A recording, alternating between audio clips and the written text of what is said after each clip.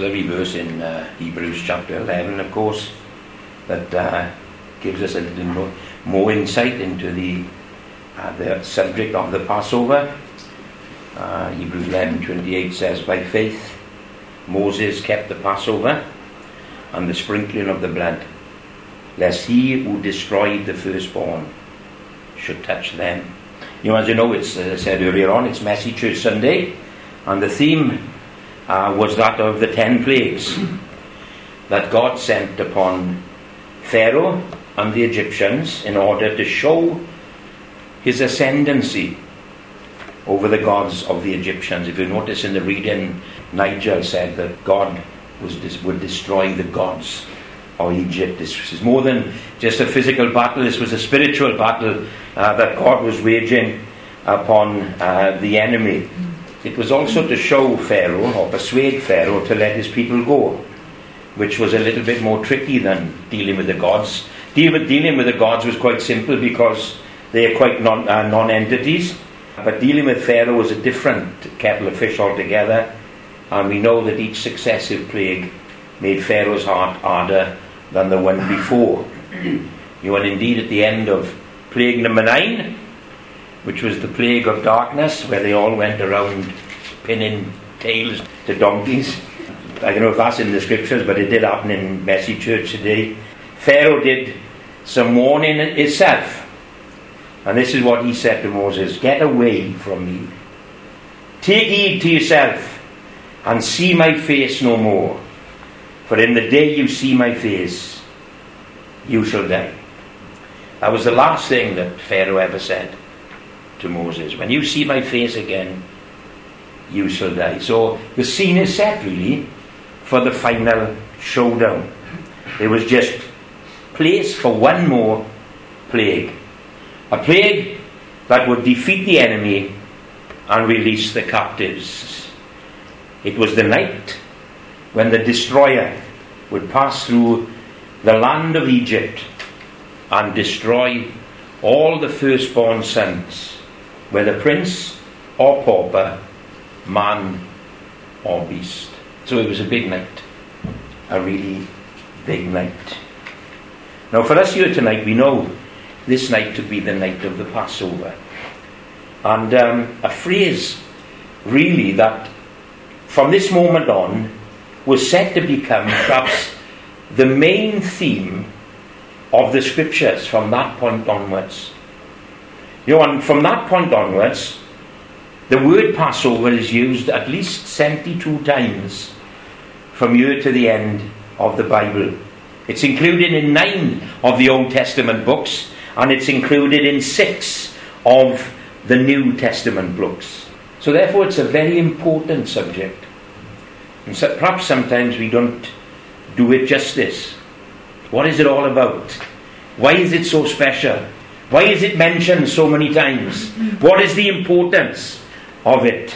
We could perhaps spend a couple of months looking at the ins and outs of the Passover. But more than this feast that took place over 3,000 years ago, more than all that, it has become for us the blueprint of the plan of God's salvation.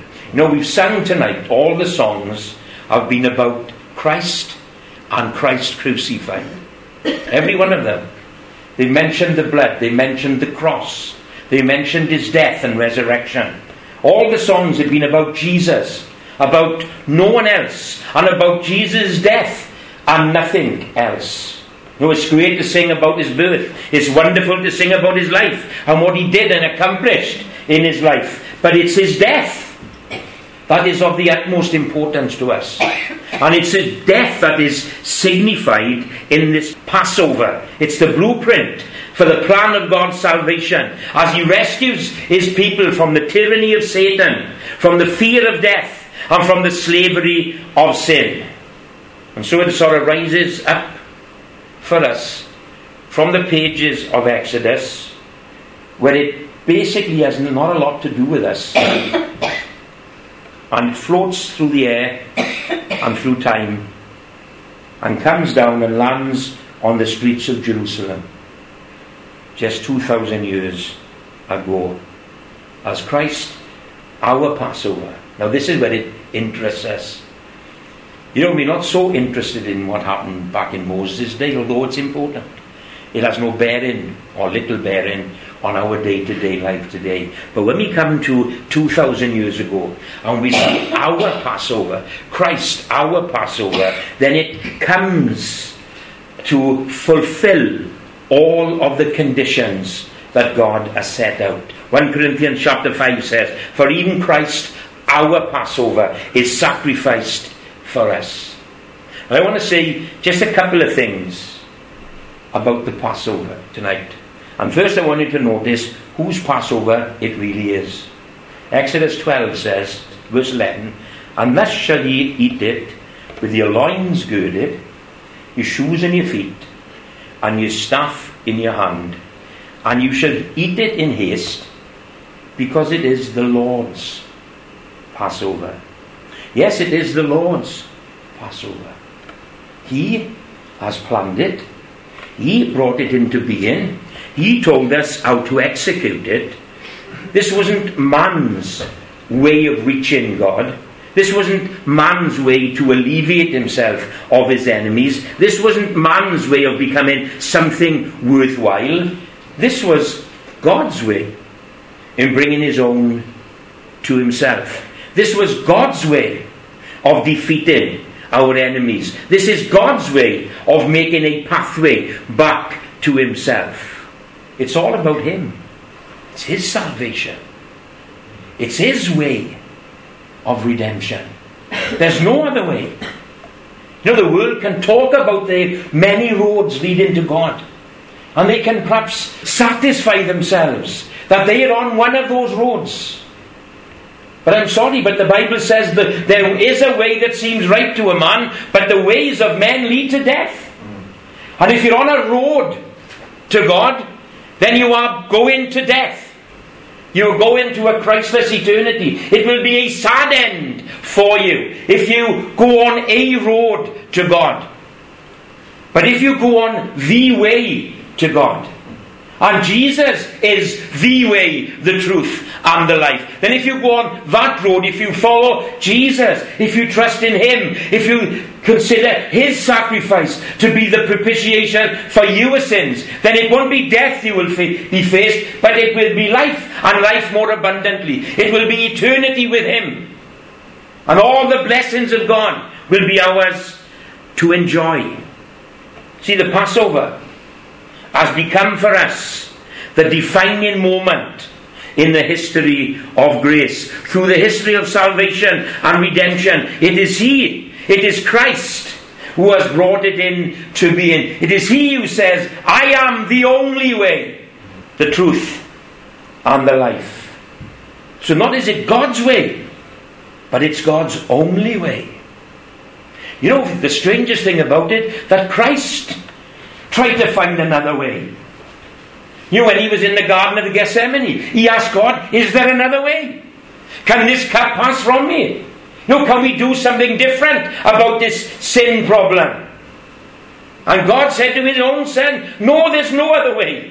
You have to go to the cross, or no one will be saved." Nevertheless, he says, "Not my will then. Not my way then, but your will be done." You see, it's not only God's way, it's God's only way of salvation. In fact, the Bible tells us very plainly that there is salvation in no other name given to men. Only the name of Jesus. And people who reject this way in preference for some other way will be bitterly and eternally disappointed. Because in Christ alone, my hope is found. In Christ alone, my hope is found. Or as the second verse of that hymn says, "In Christ alone, who took on flesh, fullness of God in helpless babe, this gift of love and righteousness, scorned by the ones he came to save, till on that cross, as Jesus died, the wrath of God was satisfied, for every sin on him was laid. You in the death of Christ I live." He is the only way of salvation. His is the only blood that will redeem us. His is the only death that will reconcile us back to the Father.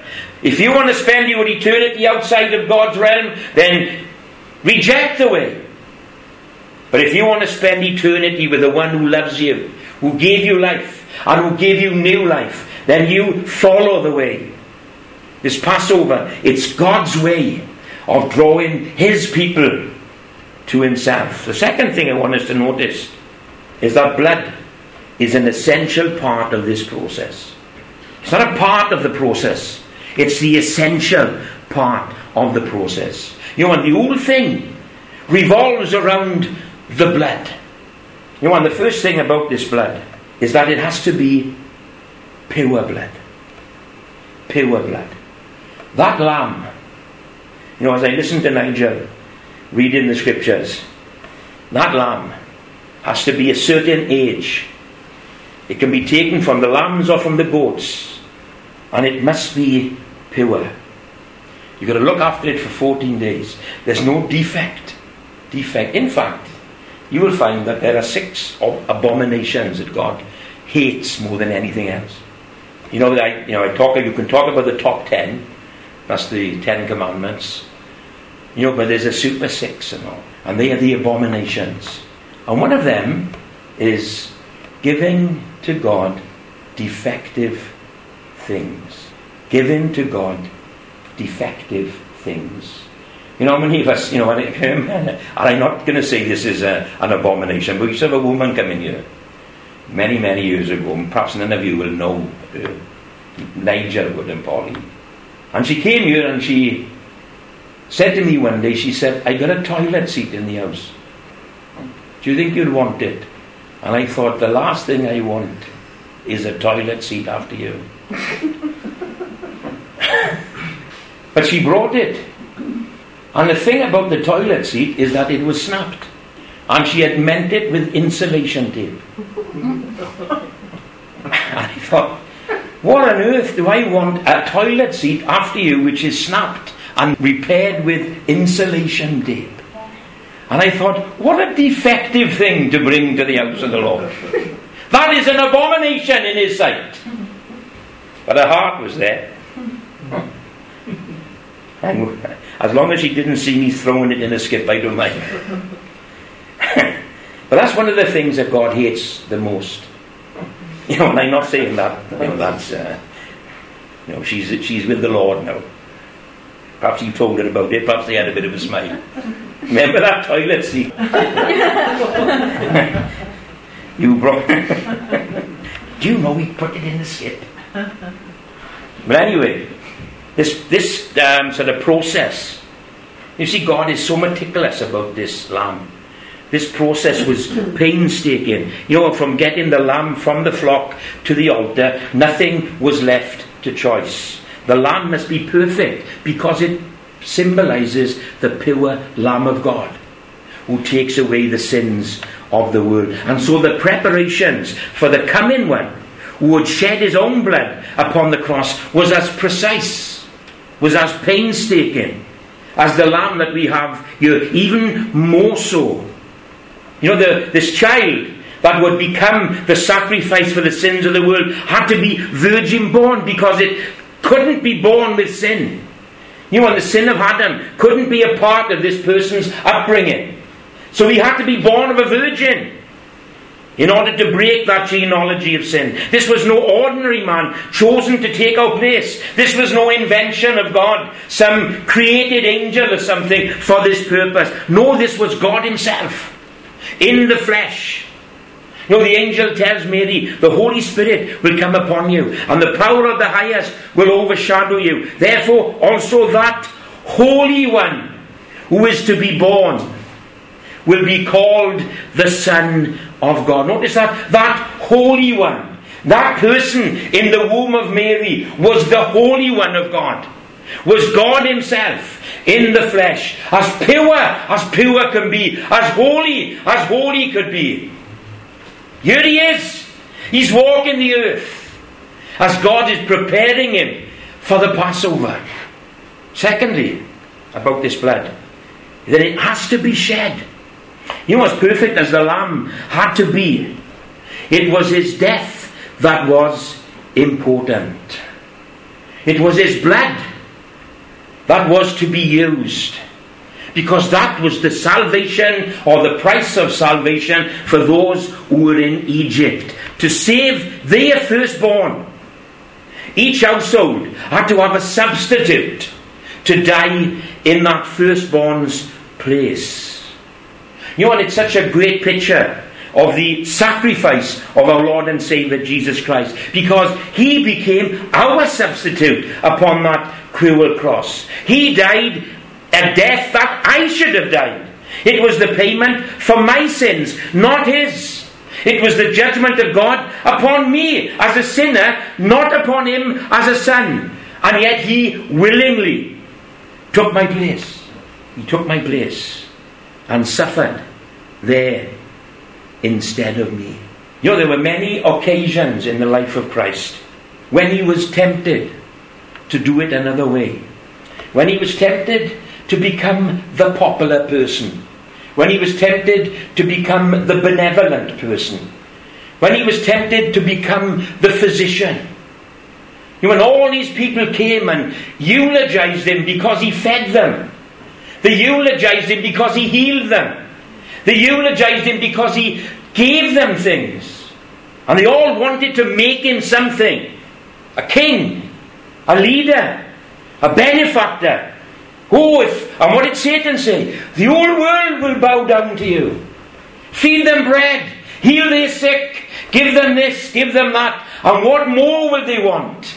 You know, and that was a part of the great temptation of Christ. Popularity. You know, and it would have been wonderful to see such a miracle worker walking the earth and doing all these wonderful things. You wonder, how many times have we wondered at the miracles that Jesus has performed in his lifetime? But it was his death that was the important bit. It was his blood shed that was the part of his experience that would bring salvation to you and to me. The blood had to be shed. But also, the blood has to be spread. You know, although the lamb had lost its life, it still was not the complete answer for the survival of the firstborn. There was another step to take. A very important step. In fact, a vital step. And that is, the blood must be spread. Nigel read, it must be spread on the doorposts and on the lintel. Because that was the sign that death had already entered that house. And therefore there would be no need of the destroyer entering and killing anymore. Yeah, but death had happened in the house. Even if we didn't spread it on the door and the lintel, death had already happened in the house. So why have we got to spread it on the door? Well, the answer is because it must be seen. Otherwise, how would the destroyer know that the life had already been given? You know, here we are today in 2020. And one thing is certain. Christ died 2,000 years ago. That is a certainty. He's died. He shed his blood. He paid the ransom price for your sin and mine. It's all there down in the book. None of us would dare question that. He rose again to prove that he was the Son of God, to prove that his sacrifice satisfied the righteousness of God. It's all there in the book. None of us would ever deny that. So what's wrong? What else should we do? What else should we do? You know, and our eternal salvation is of no value to an individual. All that Christ has done will be of no value to me or to you until you apply that to your own experience. You see, this isn't a corporate thing. This is an individual thing. You know, and this is the beauty of the cross of Christ. It stands there completed. It is finished, was his cry. It's complete. God has got nothing else to do. But you and I, we have to respond. We have to respond. You know, in technical terms, we have to spread the blood. Apply it to our own lives. You know, and to realize that yes, Christ died for all mankind. But what God wants to know is, did He die for me? Did He die for you? When we stand before Him, you say, did Christ die for you? No, Lord, He died for the whole world. No, I didn't ask you that. Did He die for you? Have you seen you in need of a Saviour? Have you put your trust in the blood of Christ? Have you applied it to your life? That's the most important question. The question of dealing with sin is done and dusted. God knows that. Sin rock. Nothing can change that. But it's down to the individual, you and me, to say, yes, Lord, you died for me. And I acknowledge that Jesus is my own personal Saviour, that His death has an influence on my eternal outcome. But is it true for you? Have you taken that step? Have you said, Lord Jesus, come into my life. Lord Jesus, I take your sacrifice and your blood and apply it to my heart so that I will be clean. That when I see God, He will say, well done, thou good and faithful servant. Rather than, I don't know you. And last of all, the blood has to be red. When I see the blood, says God, I will pass over. You see, the final decision is always with God. It is He who assesses the situation and acts accordingly. It is He who decides what action to take. You know, and those that followed the pattern and killed the pure lamb and daubed the blood on the doorpost, on the lintel, God had a decision to make. And His decision would be final. And when He saw that blood, He decided that that firstborn, or those firstborn in that home, would be spared. When I see the blood, it was shed. That had to happen. It was daubed. That had to happen. But it was seen. When God saw the blood, He decided what action to take. And that firstborn was spared. But for those who didn't follow through with His pattern, you know, they might have slain the lamb, but they didn't spread it on the door. And when God came to that home, He had a decision to make. And His decision would be the death of a firstborn. It's awful, isn't it? But none need go through that experience in Egypt, because everyone had the same opportunity to follow the pattern of God. And none need to go to hell today, because we've all got the same opportunity to follow the pattern that God has set. The pattern is the death of the Lamb who takes away the sins of the world. That's sorted. The next part of the pattern is for me and you as individuals, not as a church, not as a nation, not as a west or an east, but as an individual, to say to the Lord, I take your sacrifice as the salvation of my soul, as the cleansing of my sin. You know, and God will make a decision. You know, and I would say, like I got to remember, the final say for our eternal destiny is in the hands of Almighty God. He will decide who enters His glorious rest, and those who won't. And it will be decided upon what He sees. When I see the blood, when you stand there, and you will stand there, we'll all stand there, will He see that you have applied the blood of His Son to your life?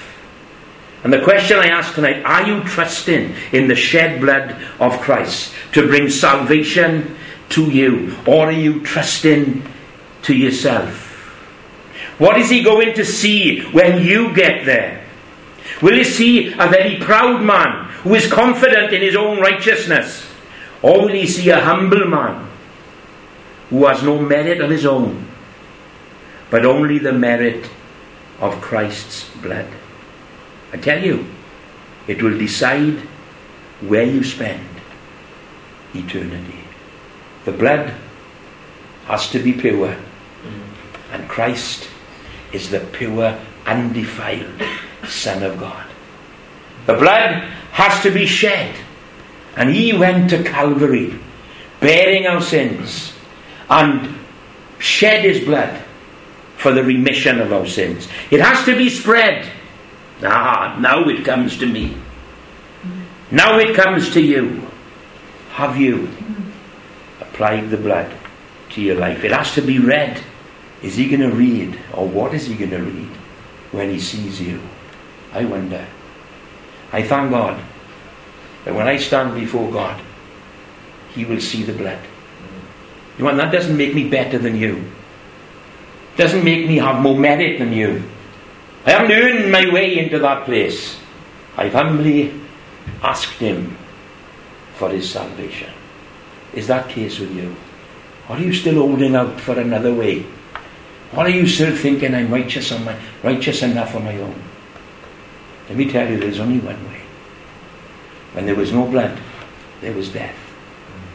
When there was blood, there was life. And that's the challenge to us as a congregation tonight. Have you pursued God for his salvation?